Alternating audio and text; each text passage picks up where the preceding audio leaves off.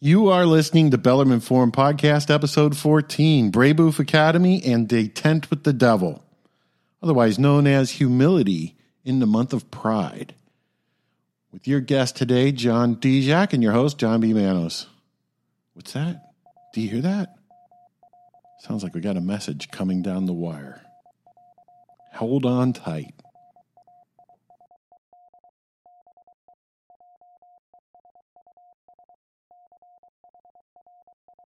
The aim of Catholic education is to prepare for eternal life. Do you agree with that? That should be, that is, the divinely ordained purpose of Catholic education, to prepare people for eternal life. In the name of the Father, and the Son, and the Holy Spirit. Amen. Amen. Hail Mary, full of grace, the Lord is with thee. Blessed art thou amongst women, and blessed is the fruit of thy womb, Jesus. Holy Mary, Mother of God, pray for us sinners, now and at the hour of our death. Amen. Our Lady of Fatima, pray for us. Most Sacred Heart of Jesus, have mercy on us. Have mercy on us. I threw you off with that one. So, with all this stuff happening in the church today, and you've already heard them,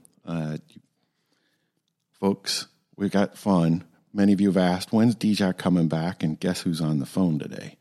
So, we're going to have fun. We're going to talk about the problems in the church, the temptations to despondency based on what you see happening with bad news, and how do you keep your sanity and your spiritual life in the midst of so much confusion.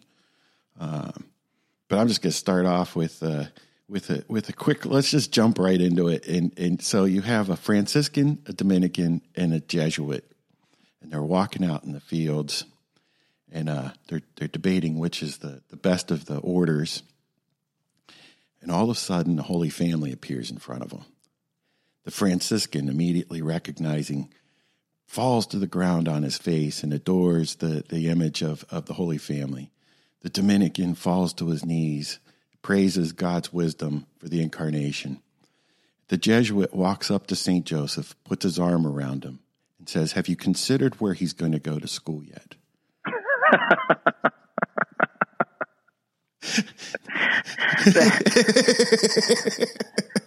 That's fairly accurate. Recently, we have John and I both went to Jesuit schools, so it's a joke that hits home. And we went to rival Jesuit academies at that, both being in Ohio. And, of course, everybody knows that St. Xavier in Cincinnati, having been founded before St. Ignatius in Cleveland, is the better of the two schools. Well, you did steal our alma mater because of the lack of creativity that the guys down south have. But regardless, it's okay. Now, for the audience's sake, I went there in the very late 80s. And at that time, the Wanderer would report on a group at St. X called PFLAG. PFLAG was this Parents for Lesbian and Gay Students. There was always kind of this little bit of thing when I went there regarding rumors that the theater teachers were lesbians and stuff like that. And it was just a part of the academic life. I was over doing math and chemistry, and I didn't really worry too much about what happened over there as long as nobody bugged me when we were playing euchre at the lunch table. It's been there. It's been this thing, but it all came to kind of a head recently with news in Indianapolis that, correct me if I'm wrong, John, but there was a teacher that came out as openly gay. The school diocese said, hey, there's a problem here. You're going to have to fix the problem. And the school said, no, we're not going to do it. When people hear that thing, and, meanwhile, Cardinal Dolan is, he has a radio show once a week. I happen to catch part of it, and he's telling people, look, Catholic academies are going away because parents won't send their students there. Right. I have a lot of sympathy for parents that look at this, both from the problems our parents faced where the subpar catechesis and not teaching the faith the way it's meant to be, or even today, where if children go, they're going to be exposed to kind of some sort of layer of communist workforce training as Stephanie Block has brought up through the years. The Catholic schools were the beginning of that. Not to mention statements like, oh, the Blessed Sacrament is just a symbol of community.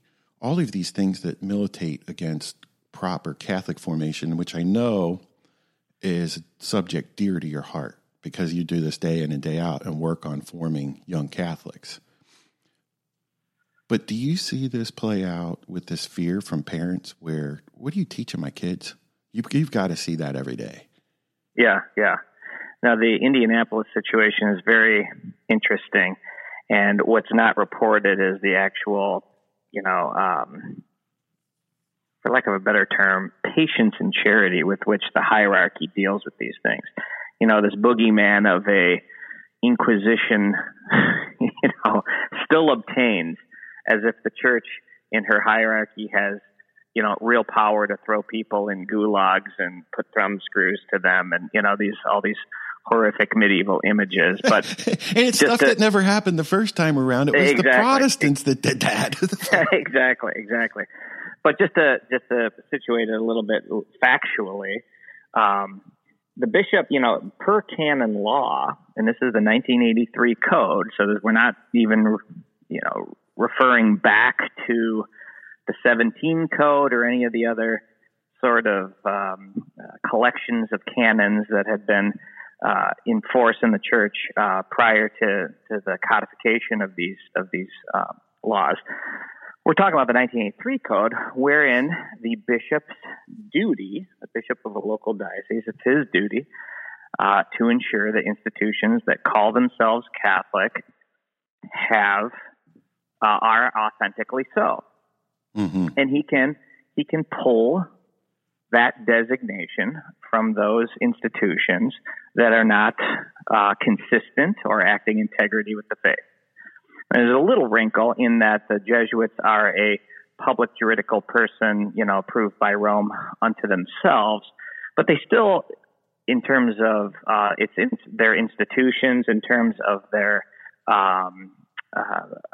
offering of the sacrament, under the local bishop. So he has authority in these matters, not to run the school, but to make an evaluation whether or not the school is Catholic and whether or not the sacraments can, in effect, be offered, etc.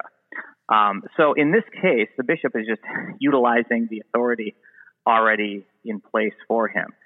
The situation that arose, the teacher who is a homosexual decided to make a public... Let me pause you there real quick, because I think that's one of the things that comes up in, I think, the news.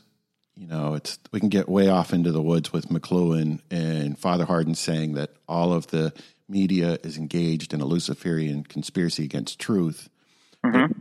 I think it really plays out in some of this topic today, where when we're talking about, when it comes against the cardinal sins, when we say somebody's a homosexual, we're talking about somebody that is advocating carnal sins and those who, as if they're okay. Right, correct. Okay, so I just want to get that part clear. No, that's a great distinction. If there is let's suggest there is a teacher at a Catholic school with homosexual inclination, personally is struggling with that, personally receiving the sacraments, and not, this is a personal cross for many, mm-hmm. and not publicly advocating normalization of that, or not publicly advocating policies or engaging in secular demonstrations or political demonstrations, i.e. Pride Month or any of its incarnations, right? That's one thing. I'm sure there are homosexual teachers, homosexual persons who are trying to live chastely. Perhaps they fall, who very well may be teaching in Catholic schools. That's not the issue. The issue is this individual making public his disordered inclinations, and further than that, making a public act in a so-called marriage mm-hmm. with another. Mm-hmm. So the issue is, just like any law, you're a lawyer, you know this, any law deals with what is public or knowable. for the internal fora, that is where divine law comes in and is dealt with by Almighty God, sins that are beyond the reach of the public. But this was a very public thing. That is why the bishop took action. Right. And he gave time. He informed the administration. He, wanted a course correction in terms of this is not acting with integrity in terms of calling yourself a Catholic institution. And he didn't mandate the firing of this guy, but obviously that's the practical effect would be a non-renewal given his very public witness contrary to everything that St. Ignatius stood for, the Society of Jesus should stand for, and the teaching of the church. So when that didn't occur, when he was not removed, the bishop informed the Jesuit superiors this was the action that was going to be taken. Jesuit superiors then are trying to turn this by meddling in the internal governance or employment of the high school. Yeah, see, that's the part that gets me. Okay. That's absolute nonsense. Yeah, so that's the long and short of the whole thing. Now, to your question about what do parents expect, in my experience, I went to St. Ignatius in the early '90s, so you and I overlapped, I think, by a year or something to that effect, ultimately, in terms of our high school experience. It wasn't as pronounced at Ignatius at the time, kind of an advocacy for the, it was, I think, fair enough to say, probably more orthodox than St. X in terms of a theology department. Oh, and just kind of the... Wait, I learned that Carole King's "You Got a Friend" is a good communion song, and I've also learned that if I wanted to really, really have a personal relationship with Jesus, that's done by laying on the floor and visualizing myself traveling in space to meet him on a beach somewhere. And you do that through controlled breathing, and that's good theology, right?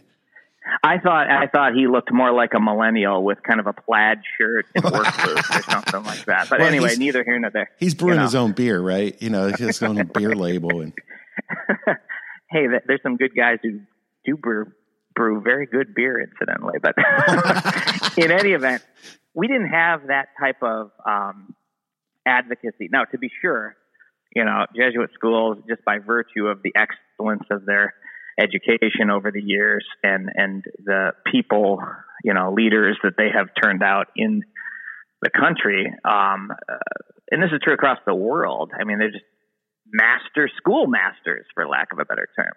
And with that comes the temptations to power, temptations to riches, temptations to the zeitgeist.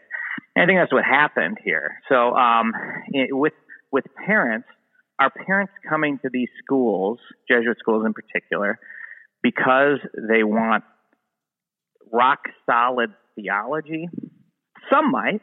Mm-hmm. And I would dare say I don't know all the inner workings of all the schools. I can speak from my experience. I can speak to friends that you and I have who teach in these places.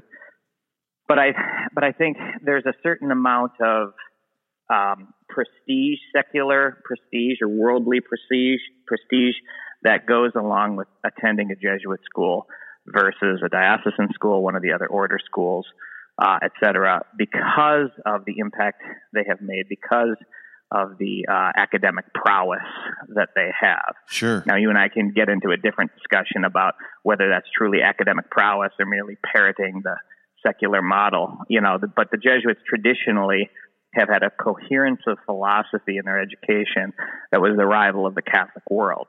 Yes. So with parents, all of that is to say, to your original question, are parents, what are they expecting, in these sorts of things?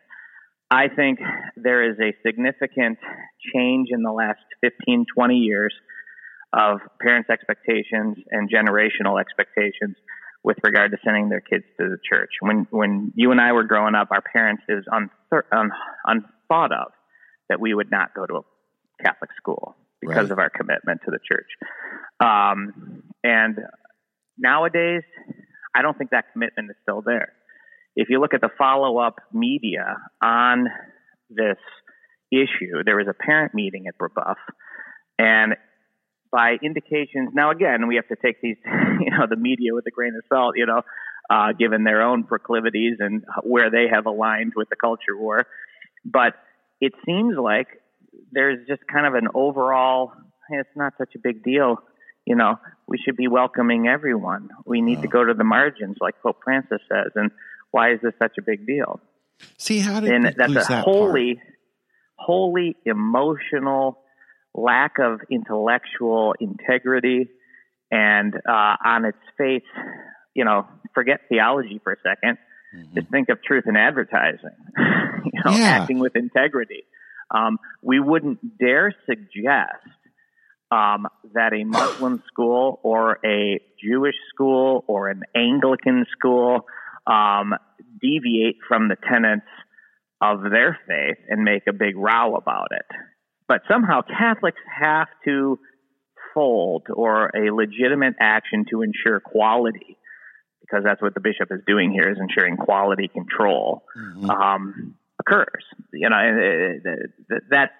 Why is it Catholics who have to bend on this?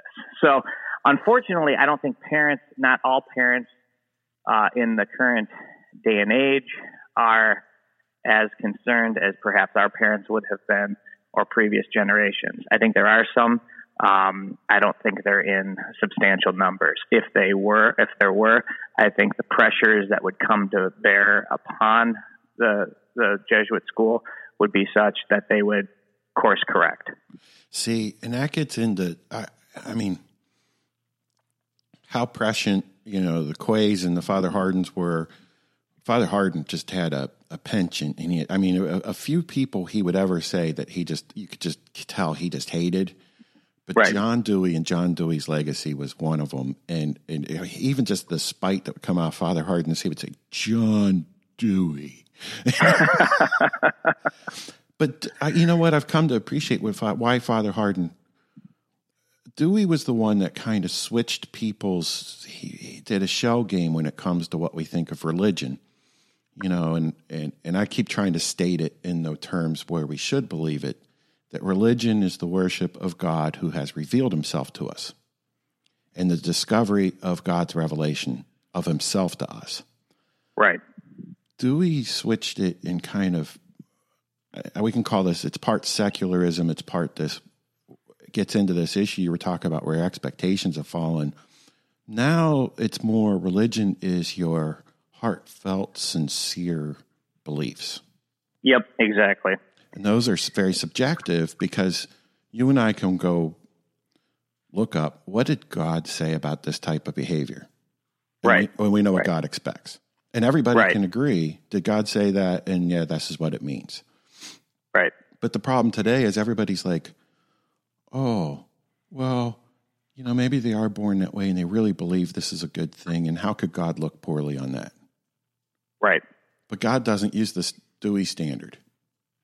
That's exactly right. And I think you're very prescient to bring up Hardin on this point. He, good Jesuit that he was in the finest academic traditions of the order, diagnosed this stuff in the early 50s. So this was before it was even making the rounds in Catholic ed, before it really even affected some of the schools as they have today. So he was very much on top of that. The whole notion of religion as a virtue, even the whole notion of religion as its true definition, the way the church has always taught about it and continues to teach about it officially, at least, is completely lost. And I think it's not inappropriate, or it's not, it seems like, and you're a better theologian than I on this, it seems like the devil always wants to reveal himself. He always wants to, he's so haughty as to want to identify himself in any of his movements. And so, when you look at this absolute crazy world in which we think we can make our own reality, that, and it's been adopted. It's not, I guess, unusual that the moniker chosen for this whole movement is pride. Yeah. The chief of the deadly sins. Well, we were playing with that on Twitter earlier in the month. Yeah. Celebrate humility. That's the virtue it's play instead of pride. And hence the redefinition of religion. Yeah. Where in the tradition is it, well, it's what I sincerely believe? No, that comes from secular legal language, from the Supreme Court decision. Right. Deeply held beliefs. I mean, at least that's what rings in my mind. I know it comes from other places, but the Catholic faith is not. It is something revealed. It is a gift. It is something that is meditated upon and given explication through humble prayer. And the humility to accept it is what is lacking here. Mm-hmm. Father Chiswick, the other great Jesuit of our servant of God and hero of both of ours, said that, that churches, he wrote this in the 60s after Vatican II, when things were going kind of crazy and people are looking to him for some reassurance. He said, it is only in the spirit of humble prayer that we can truly understand, and I'm paraphrasing, what God's will is in all of this. Because if we don't have that, then chaos is going to reign. I think that's exactly what's going on here. Look at how the Jesuits are turning this. Oh yeah, it's an employment issue. We will, we will appeal this through canonical and other legal channels. What are you talking about? The very fundamentals of the faith are at stake here in terms of consistency and integrity. Yes. Here's a person who, again, is key to understand this, made of his own accord a public declaration of being against Christ and his church. He made it public. It's not even as if he were a teacher there and keeping his own views private or even his own activities private and, locking his door at night and engaging in this type of conduct, which would not be discernible by any sort of public authority. And isn't that the way they always, the reaction of this always happens? It's the same with abortion. The immediate reaction is, oh, you're just getting into our bedroom and trying to unravel our private affairs. And it's like, no, wait a minute. No, you told everyone. Right. You're telling everybody and you're telling them it's a good thing and they should do it too. Yeah. So what do you expect? Yeah. That's my question to Father Paulson, the superior, the provincial, Father Verbeek, the president of Brebeuf. What do you guys expect, honestly? To the James Martins of the world, to the Father James Martins of the world, who give a laundry list on his Twitter feed of, I guess we have to get rid of people who do this. Well, you know what? If they publicly disparage our Blessed Mother, there's probably a case to be made. Maybe this isn't the place for you. If they publicly disparage the church's teaching, if they take public stands and or articulate themselves in such a way that they are setting themselves against Christ and his church, a case can be made for removal. Right. I can't imagine anyone in the homosexual movement who says, you know what, I think therapy to bring me back to being a heterosexual, I think those people would be out of that movement immediately because the reigning orthodoxy would not allow it, right? Well, if that's okay for them. Yeah. Wow. So I don't know if I made myself clear on that, but anyway, it's well, yeah. I mean, I think, people can always hit that back button on the podcast and re-listen again to hear the coded message there. Right. Please don't. Yeah. But regardless, this is just about integrity and truth in advertising. Come on. So anyway. Well, it's funny because, let's Father Chiswick is a perfect example. And I'm going to get to him in a second, but I want to point out, I've been thinking about it while you were bringing up, like, what if this teacher was a bank robber let's take robbery out of it because that's a violent crime and people still think that's bad sometimes. What if he was good at embezzling cash online? And he thought this was a way for people to make a living wage. And he started teaching everybody how to embezzle cash as a way to earn a living wage. Right. What would the reaction to that be? That's his heartfelt belief. He thinks that's a good thing. Yeah, yeah. What was the guy a couple of years back, the investment manager in New York that they threw under the bus and made a public spectacle of? I can't remember now.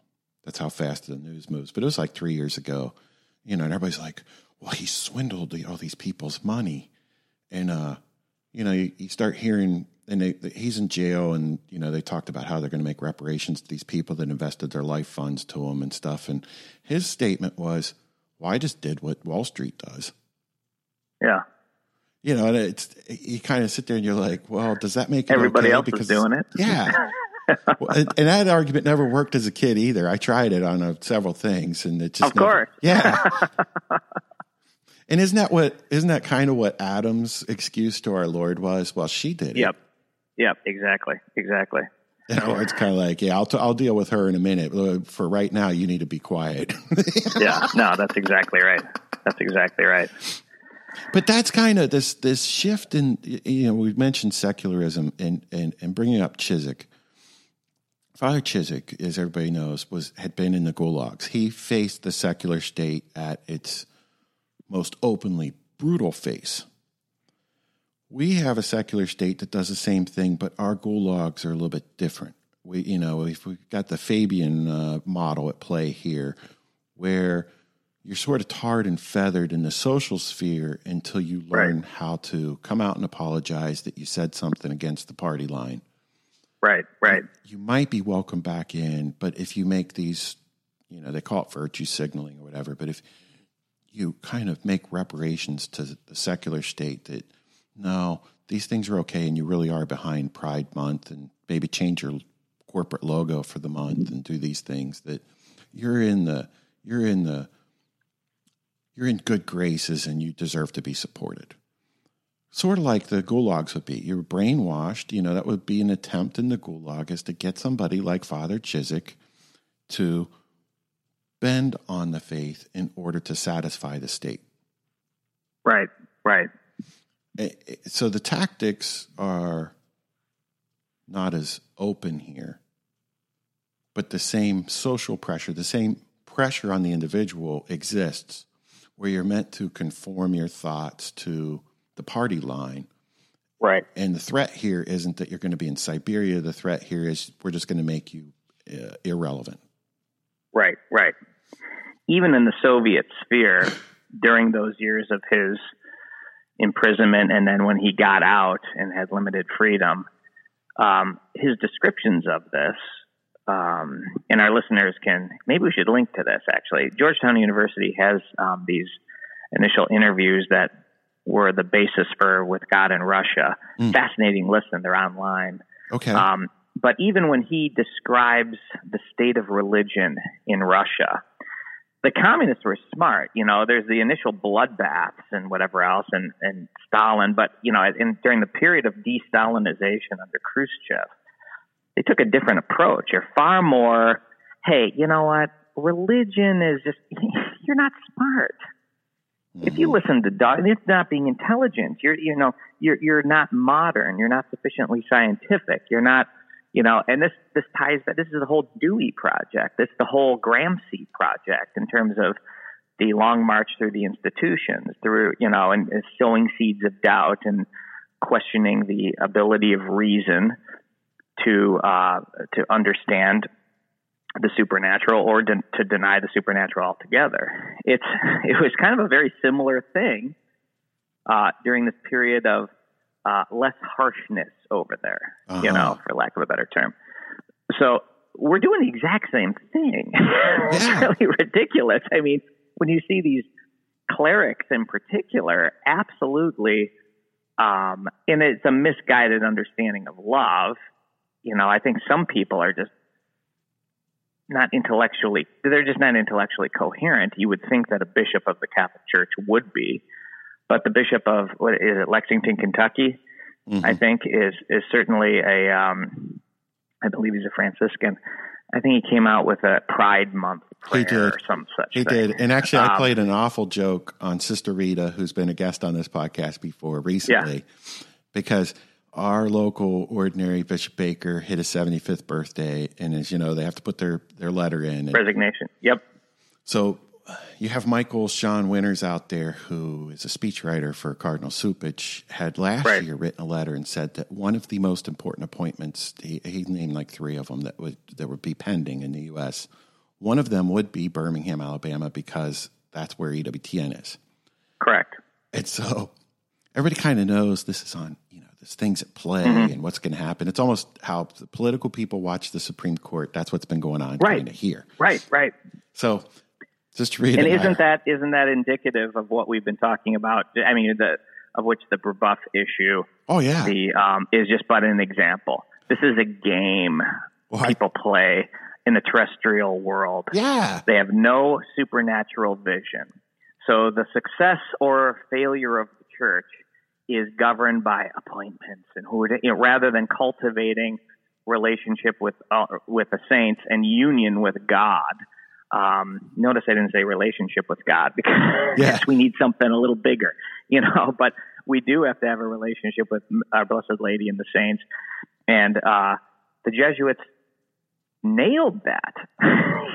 They did. St. Ignatius was such a profound psychologist, in terms of teaching one how to pray and to know yourself with humility and to present yourself before God, and so that you can know Him and based upon your own foibles and strengths and everything else, that they forgot all that to play this terrestrial game of one-upsmanship in politics. Exactly. And it's funny because Cindy's.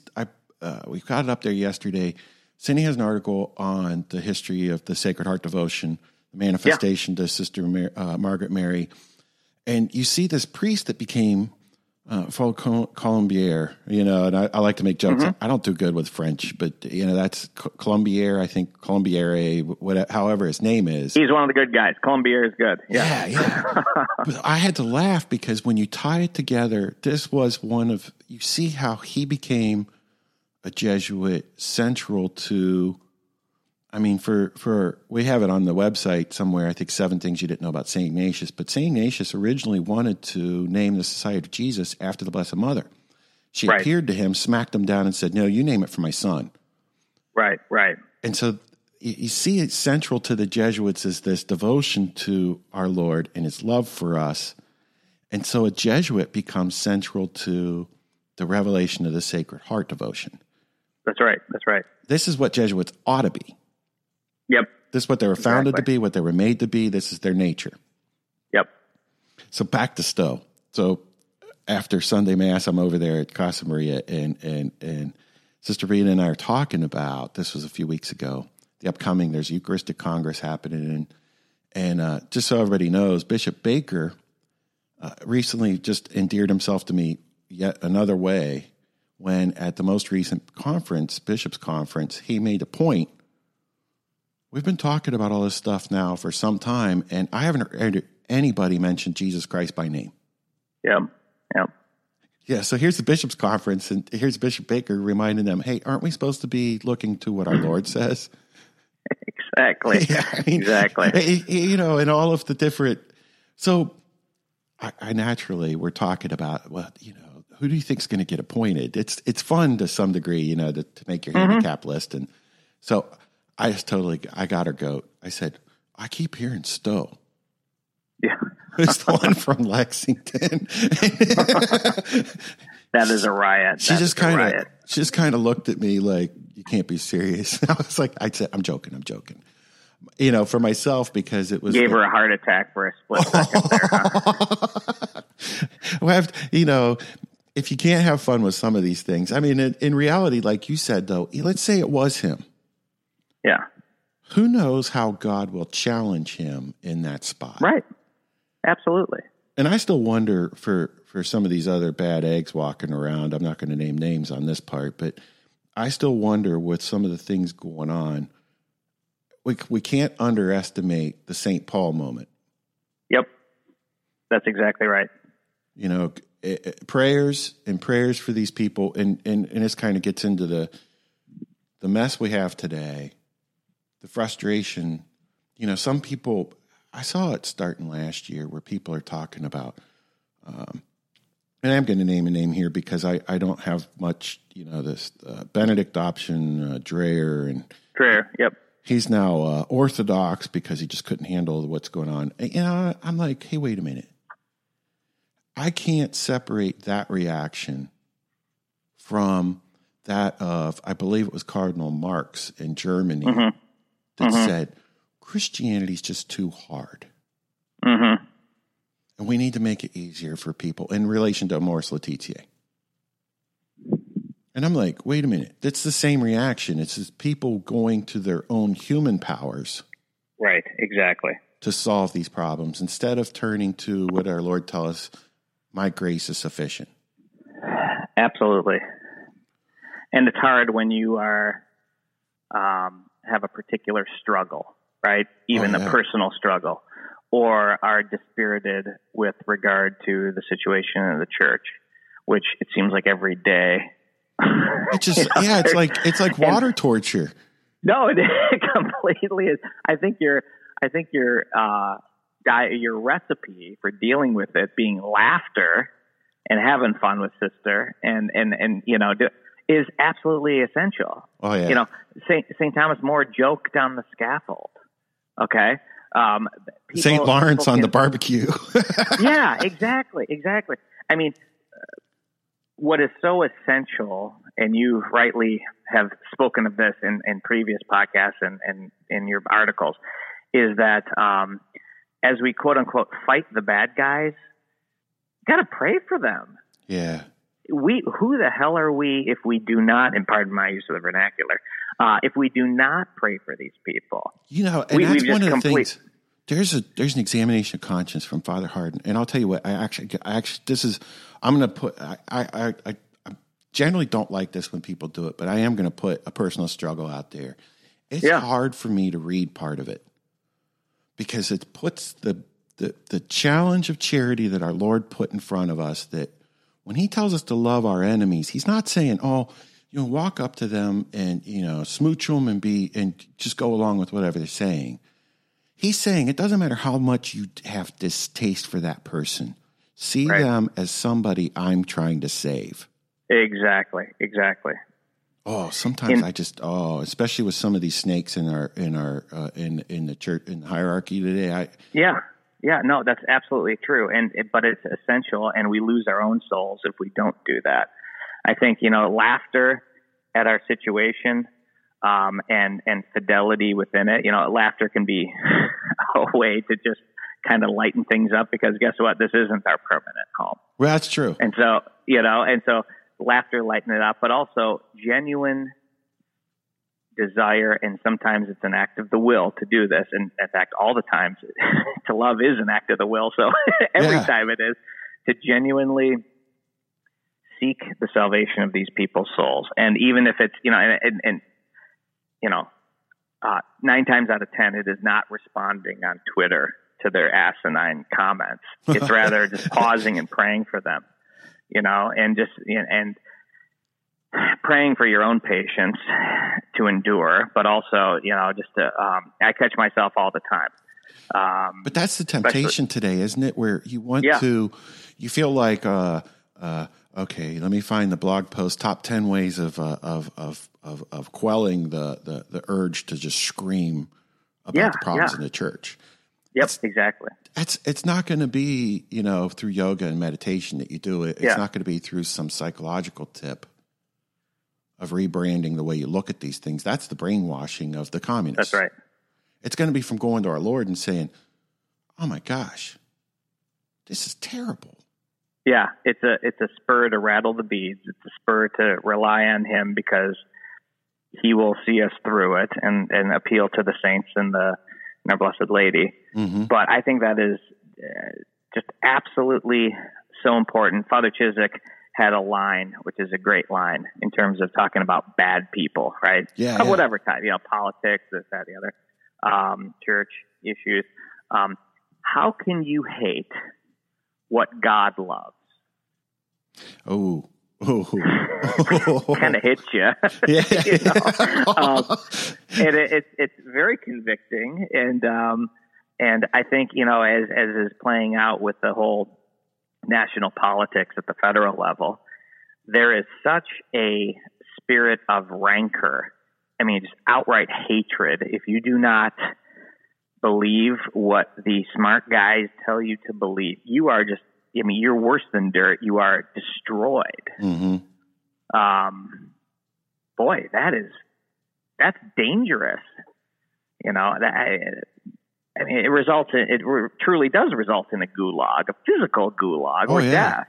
Well, and I have friends, for a variety of reasons, I've seen them through the years, and there's a very large corporation that I had a lot of friends working for, and it's kind of well known when you kind of get to your mid-40s, late 40s, if you haven't bought into the theology of the upper execs, you kind of hit this point where everybody at this corporation, at some point they become a vice president and they kind of stay at that title for like 10 years. Right. And it's the idea that, they never kowtowed to what the upper office wanted, and it's time to move on. Right, exactly.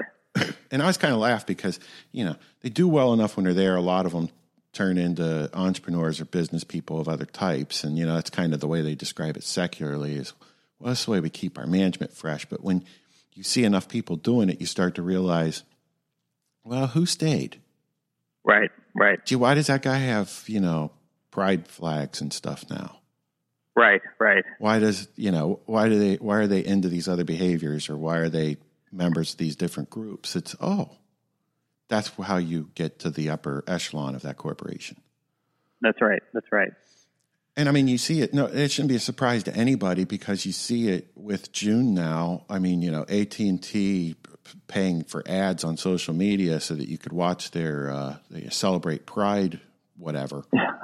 Or, all of these other, and, I see it in the ads that are targeted to me online where all of a sudden who's these people? Because you can't even recognize them because their logo is a rainbow. Yeah. Well, I told my bride the other day, I said, come on, I just want to eat a pizza. Yeah. Do I have to be, I mean, really? You have to sell me a pizza with, your stamp of approval that you're, whatever that, friend, you gay or friendly or something. I'm like, really? I mean, come on. Well, I mean, are you going to do that with other issues too? Well, I kind of laugh because an old joke in the church has been that scandals in the West are sex and scandals in the East are money. Right. And so, in the Orthodox Church, you always find out about some priest that was collecting funds to build a church that absconded the funds and nobody can find them.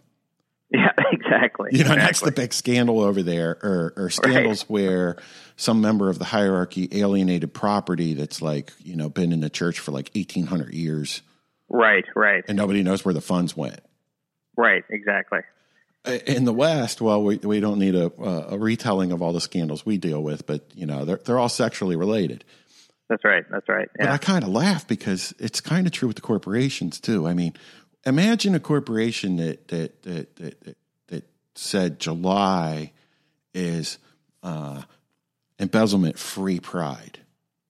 Yeah, right. We're sure that our corporation, that none of our officers are stealing from us, and none of it.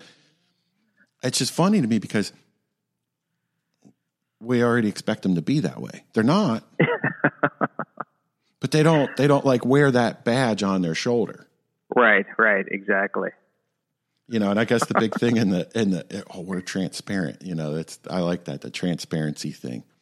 And then you dig a little bit deeper and you find out, oh no, half of that stuff is not transparent anyway. Right, yeah. But getting back to kind of rewinding to what we're talking about with Chiswick and the Gulag and the open system, and a few years back, every once in a while, Coast to Coast has been disappointing to me anymore, but recently, because they're too much into all this weird occult stuff. But yeah, some of the authors that would come up through the years, like when John B. Wells was back on there, others, they have interesting, and I've posted speculation that goes on before, and I thought one of those points that turned out to be very prescient was Catherine Austin Fitts, who used to be in the Reagan administration. She knows things about government economies and things like that. Right. She'd come out at one point and was talking about how the Obama administration, in connection with others, and the Obama administration, there's stuff coming out about the ties to the Weatherman Group, which are ties to the Communist and International and Marxist, how they used what's called the SWIFT payment clearing system to basically extort Ratzinger or I should say Pope Benedict. That all of this, it's not the only way that this happened, but what the theory worked was the U.S. shut off the SWIFT payment clearing for the Vatican for a day, which meant that and they tried to do it at a point where the Vatican would be unable to operate because it would be unable to move funds the way it needed for the cash flow. It's an interesting theory. It gets really into the woods, and people that understand finance like her can describe it in a way it's better. I hear it, and I'm like, I trust this expert's opinion. Right. What does it mean? So I posted a point about what this means for the Vatican is they would look for how do we prevent that from happening again? One of the only options that's out there is how China and Russia were dealing with it and creating this other payment clearing system, the BRICS system. Okay. And so that's like 3 years old now, this post that said, hey, the Vatican's working, and the biggest one they're dealing with in this BRICS system, Russia, Brazil, China, India, is China's demands on the Vatican. Yeah. And so what was at play is if the Vatican wanted a way that they wouldn't be under operational pressure from politics due to the reliance on SWIFT payment clearing, they would have to try to join BRICS. And the only way they were going to get into BRICS based on Chinese demands is, well, we have this issue with the bishops. Interesting. Okay. And so we know how that played out. Last year, right. The Vatican basically ceded to Chinese demands. And since then, whether or not, and I've got things on going back about what Cardinal Zen would say about this and what it meant. And since then, not so much in major media, but it has been reported that China has been clamping down on what they call underground churches, trying to, and they are violent about it. Yeah, yeah. Unlike here, where, maybe your bank card doesn't work, although they're using those systems too. They have this social scoring thing. Right. They're just literally doing what communists do is they're making examples of the first round in order to encourage people that, no, your life is now in the state church. Right. What that means for bishops like Cardinal Zen and others, and you brought others up, is that they're now, unlike, we see a failure in the school, in the Jesuits that run the school in Indianapolis to deal with secular pressure. That came from just some people in the news and you see them contorting their reasoning. This is just an employment issue in order to defend. We need to keep the devil at the table happy and try to stay with God and run our school. And notice I'm giving a charitable statement to them by saying, no, right. Yep. That's the whole idea of you can't please God and the devil at the same time. Yep. And some of these secular demands are the devil. Well, in China, the point is, you can call yourself Catholic as long as it's this brand of Catholicism we give you. That's exactly right. We will define what it means to be Catholic in these borders, right? Yeah. And we're going to tell you who your bishops are. And Yep. This isn't the first time that a state's done this, because you brought up Russia, and this was what Father Chiswick observed when he was there. And Father Chiswick went in to some degree knowing that, this is a land dominated by the Russian Orthodox Church. I mean, that's why he wanted to go, among other things. Right. But it's different. I think people, Catholics can separate it in their mind. They'll be like, well, the Russian Orthodox are schismatics anyway, and they got what's coming to them. But when you bring it into China and it's the same church, it's the Catholic Church, it starts to, I think even it gets past those mental filters that people can put on where I don't need to pay attention to this.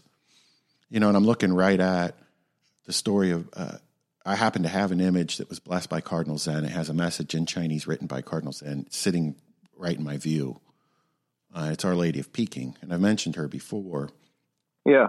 But during the Boxer Rebellion, just to refresh for people, I didn't know this until I had asked Our Lady for an image of her for this space in my dining room. And this is what came to me providentially within the week. And I started to research this image, and I find out that during the Boxer Rebellion, people took refuge before her image in the cathedral in Peking. And she had been made basically the Empress of China. Just like Poland has Our Lady Częstochowa, Queen of Poland, so on and so forth. She is that's the image that recognizes Our Lady as Queen of China, Empress of China. Yep. People had taken refuge there, and the soldiers were attacking the church, just as they're doing today by ordering the destruction of church steeples in these people's parishes. Right. 3 days and they're praying for 3 days. The soldiers are outside firing guns. There's clearly warfare going on right outside the door. The soldiers eventually breach the church and come in. I can't imagine. Can you imagine what those people were thinking? They're like, oh, we're done. Yeah. They see the image of Our Lady, fall to the floor, ask the people inside, where is she that we might honor her? Her and her army have been fighting us for 3 days on the roof of the church. No kidding. Can you imagine what that would be like? I'd be like, Post that. Whoa. Well, once again, it goes back to humility. It goes back to the Magnificat. He has thrust the mighty from their thrones. Yeah. Right? Exalted his lowly one, and so that it all comes back to this. I think, Our Lady nailed it in the Magnificat. Yeah. You could go right there. You could also go to, with all of these things, it's all what Augustine said, libido dominandi, right? Mm-hmm. The prince of this world wants to dominate. He wants to dominate and control. And you see it in politics. You see it in this gay, lesbian, transgender movement. You see it in finance. Witness the things you brought up, the theory on the Vatican thing. Oh, yeah. You see it, money, power, sex. And it all comes down to power, ultimately. People wishing to dominate others and play God. Yes. That's the summary of our whole conversation. It's and true. So it is. And the thing is, this stuff has been figured out by the church and is known by the church, and we have the ways to deal with it by the church. But we think we're so smart, and it all goes back to pride again. And so, as pride has kept the world under its thumb since the beginning, since the fall, mm-hmm. So too it will until the final consummation when our Lord comes again. But there are ways to get out from under pride. That is humility. Yeah. And it is what the church has always taught, what Our Lady teaches, and what the great Jesuits we brought up today have always said. What do you think? I just summarized the last 45 minutes. Well, we still have the other end of, and Chiswick did this and Father Hardin did this. And I think this is kind of really the bridge to kind of put it on a large scale. I like to throw, there's these alternate history novels that go out, and right. Poles are particularly, I haven't met Poles that aren't into some of this. They like to, how would history be different had this happened? Yes. And so there's whole fiction novels and whole sets that are dealing with this, but I think there's a couple places, and I love throwing this wrench out because it totally interferes with this idea of secularism and political power versus those of heaven. But I like to say that Poland picked the wrong ally when it comes to the Franco-Prussian War. Mm-hmm. And people immediately think that I think they should have sided with Russia. But I say, no, They should have said, France, we don't need you. Napoleon, you're not coming over our land. This land belongs to the Blessed Mother. Right. That ally, that champion, that military leader. I mean, Poland was consecrated to Our Lady, right? Exactly. How different would the rollout? Yeah. Because Napoleon would have been like, what? And he would have had to go a different way. Maybe he would have done other things. Maybe Russia would have been like, hey, we don't like those guys. They're our bitter enemies. But, anybody that's a friend of the Theotokos, we'll leave alone. Yeah, that's exactly right.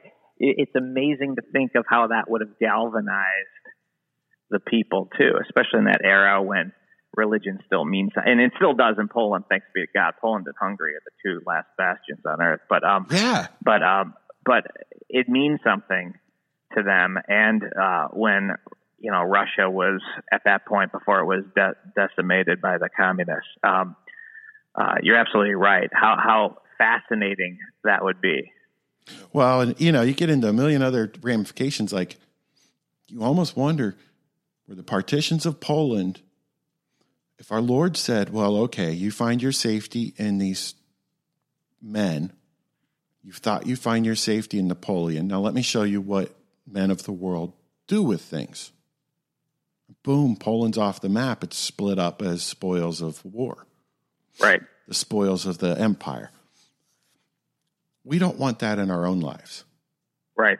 And I think that's kind of an example of all this. Imagine if the Jesuits that were at that school said, our bishop has asked this school to do this.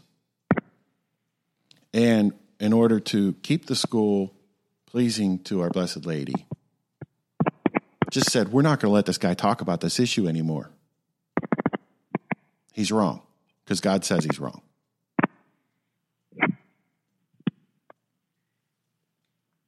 Yeah. I mean, how would that would have been totally different, right? No, absolutely.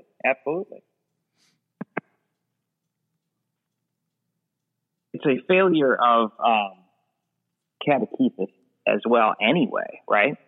Right. I mean, ideally there would have been, to bring it full circle, this notion that, I'm a person who is diametrically opposed to the church. I don't know his soul, so I don't know. Maybe he is a true struggle, but certainly there should have been a culture, a atmosphere, an understanding that I am in a place dedicated to Christ and his church and his gospel. Mm-hmm. And I am promoting things, living things at variance with that. Mm-hmm. And again, I want to distinguish, like we did earlier, against struggles, regular everyday sin people, fall into, sexual sin even, but this was a public stand against everything that school stands for. Right. And it's a public stand against John de Brebeuf, who paid with his blood to do that, to bring the gospel here. And the last podcast episode, I brought that up. That's what drives me crazy. Yeah. The traditions of the church, Chesterton brings it up. It's the voice of the dead. Now, when we look at it in the world, they're dead, but a saint like Brebeuf, he's living. Yeah. He is in our Lord Jesus Christ, he's living. Yep. He's not an ash of the past. Exactly. And that's why I hate that statement about, people bitterly clinging to ashes of the past. What does that even mean? If you see the world with this context, and this is what we're getting at, these problems, these storms in the world, if Poland would have said, no, we belong to Our Lady, she'll take care of us. Just like those Chinese people who in the face of these attacks took refuge before her. Just like each of us, I'm assuming most listeners to this podcast have consecrated themselves to the Blessed Mother. If they haven't, you'll find plenty on our website about how to do that. Or just drop it in the contact box. Ask me, I'll send you everything you need, because you need to do this, especially today. Yeah, absolutely. with all these storms going on, our refuge isn't leaving and going to the Orthodox. Our refuge isn't like the deal with the devil. Like I hate to say it, but that's what that is. Mm-hmm. We're going to, the devil, when he means domination control, like you brought up earlier, he doesn't mean I need everything. He's like, but just don't say this is bad and I'll leave you be. Exactly. Yep. But then he comes back to the table like a mob boss 2 weeks later and says, well, I need you to do this too. That's exactly right. And then I need you to do this. And before you know it, you're his. Yep. It's the same thing that happens in our personal lives. Oh, you're running 5 minutes late. Boss is mad. Oh, well, come up with a lie just to get him off your back. Right. Maybe later in the day, somebody else says, were you really, running late this morning? Well, okay, I have to keep going. It happens. That's how the devil works with these institutions, how he works with us. That's how he works through the power of the state. Unless we take the approach that, no, I belong to the Blessed Mother. She's my ally in this. She'll see me through it. Yep. That's how our Jesuits should have dealt with it in Indianapolis. That's my personal opinion. We're still allowed to state our personal opinions. Of course. Yeah. Of course. And I think maybe this action by the Archbishop of Indianapolis too, courageous one in this current climate. Oh yeah. Will be an occasion for an examination of conscience for those guys. I hope so. And, my prayer is that, through St. Ignatius, through St. John de Brebeuf and the North American martyrs, is that the Midwest province of the Society of Jesus takes a look at that and just says, wow, it took something like this for us to really recalibrate and really examine ourselves. We've just been going along to get along for so many years and fat and happy with our endowments and everything else. What are we teaching the kids? What kind of example are we giving the boys as to how to act as Christians in the world? Are we equipping them, or are we just providing them such contradictory images and messages that they don't know what it means to be a follower of Christ? Wow. Well, when you think that the Eucharist is just a symbol of community, maybe that's, but Our Lady can fix some of that too. Yep, absolutely. We got to put it on her. She is the. You're absolutely right. She is the general of generals. I don't know if there's I don't know if there is an appellation in the Litany of Loretto that comes close to that, or in some other tradition, of either the Poles or the Chinese that give her imperatrix. Imperatorum or something like that. In the Byzantium, no, there is actually in Byzantium, and it has to do with a stormed, a staged attack on Athos, and they had taken. Oh, is that right? No kidding. Yeah, it's just like Lepanto. Yeah. No, Except that's fantastic.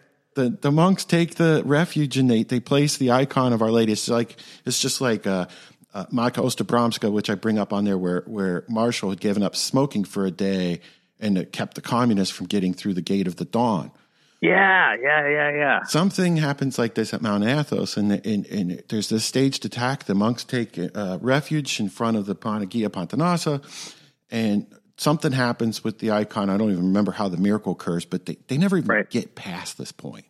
Right. And so the monks in Thanksgiving to come up with what is known as the Akathist hymn, which is yes. In Greek just means not sitting.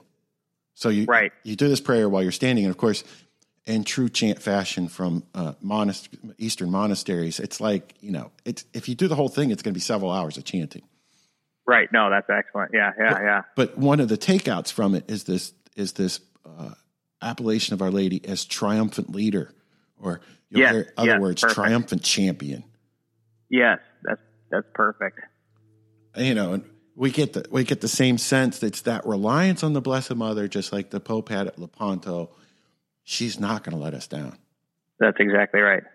And I think that's the answer to all these things that the devil, tries to get a piece of your flesh through all these scandals today in order to drag you away from her. That's right. I don't know if we could get a better conclusion than that, John. I think that says it all right there. Maybe we should call this an episode. Let's continue it. We need to continue it. We will. And talk about some of these. I would really like to talk about these images of Our Lady in the various devotions that basically inspires the faithful to be faithful. I think that's a welcome addition to the next podcast. Nice. As well as our insightful and incisive analysis, such as we have done. Yes. As can be found hardly anywhere else today. That's right. And the only reason we can make that statement is because these Jesuits we admire who did it so much better than us have now gone to the next life. That's right. Okay, let's go out with a prayer. In the name of the Father, Son, Holy Spirit. Amen. Hail Mary, full of grace, the Lord is with thee. Blessed art thou amongst women, and blessed is the fruit of thy womb, Jesus. Holy Mary, Mother of God, pray for us sinners, now and at the hour of our death. Amen. Amen. Our Lady of Peking, Empress of China, pray for us. Pray for us. You have been listening to the Bellarmine Forum Podcast, Episode 14, with John Dijak and John Manos. I'm your show host, John B. Manos, President of the Bellarmine Forum, and John Dijak, Vice President of the Bellarmine Forum, have been here. Production of this episode was underwritten by an anonymous donor that asks you to say a rosary daily. If you would like to underwrite production of the podcast, contact the forum using the contact form on the website, bellarmineforum.org, or call us. This podcast is a production of the Bellarmine Forum, formerly known as the Wanderer Forum Foundation, founded in 1965 on the heels of Vatican II, as a faithful enclave of the Catholic faith without all the progressive modernist confusion. Our producer sits at the right hand of the Father and will come again to glory to judge the living and the dead. Our executive director made all things visible and invisible. Our technical director is an unnamed angel assigned to us by the producer per show. The Bellarmine Forum is a nonprofit public charity, and all donations are tax deductible to the maximum extent permitted by law. This show is copyrighted by the Bellarmine Forum 2019 to the greater glory of God and the honor of His Blessed Mother.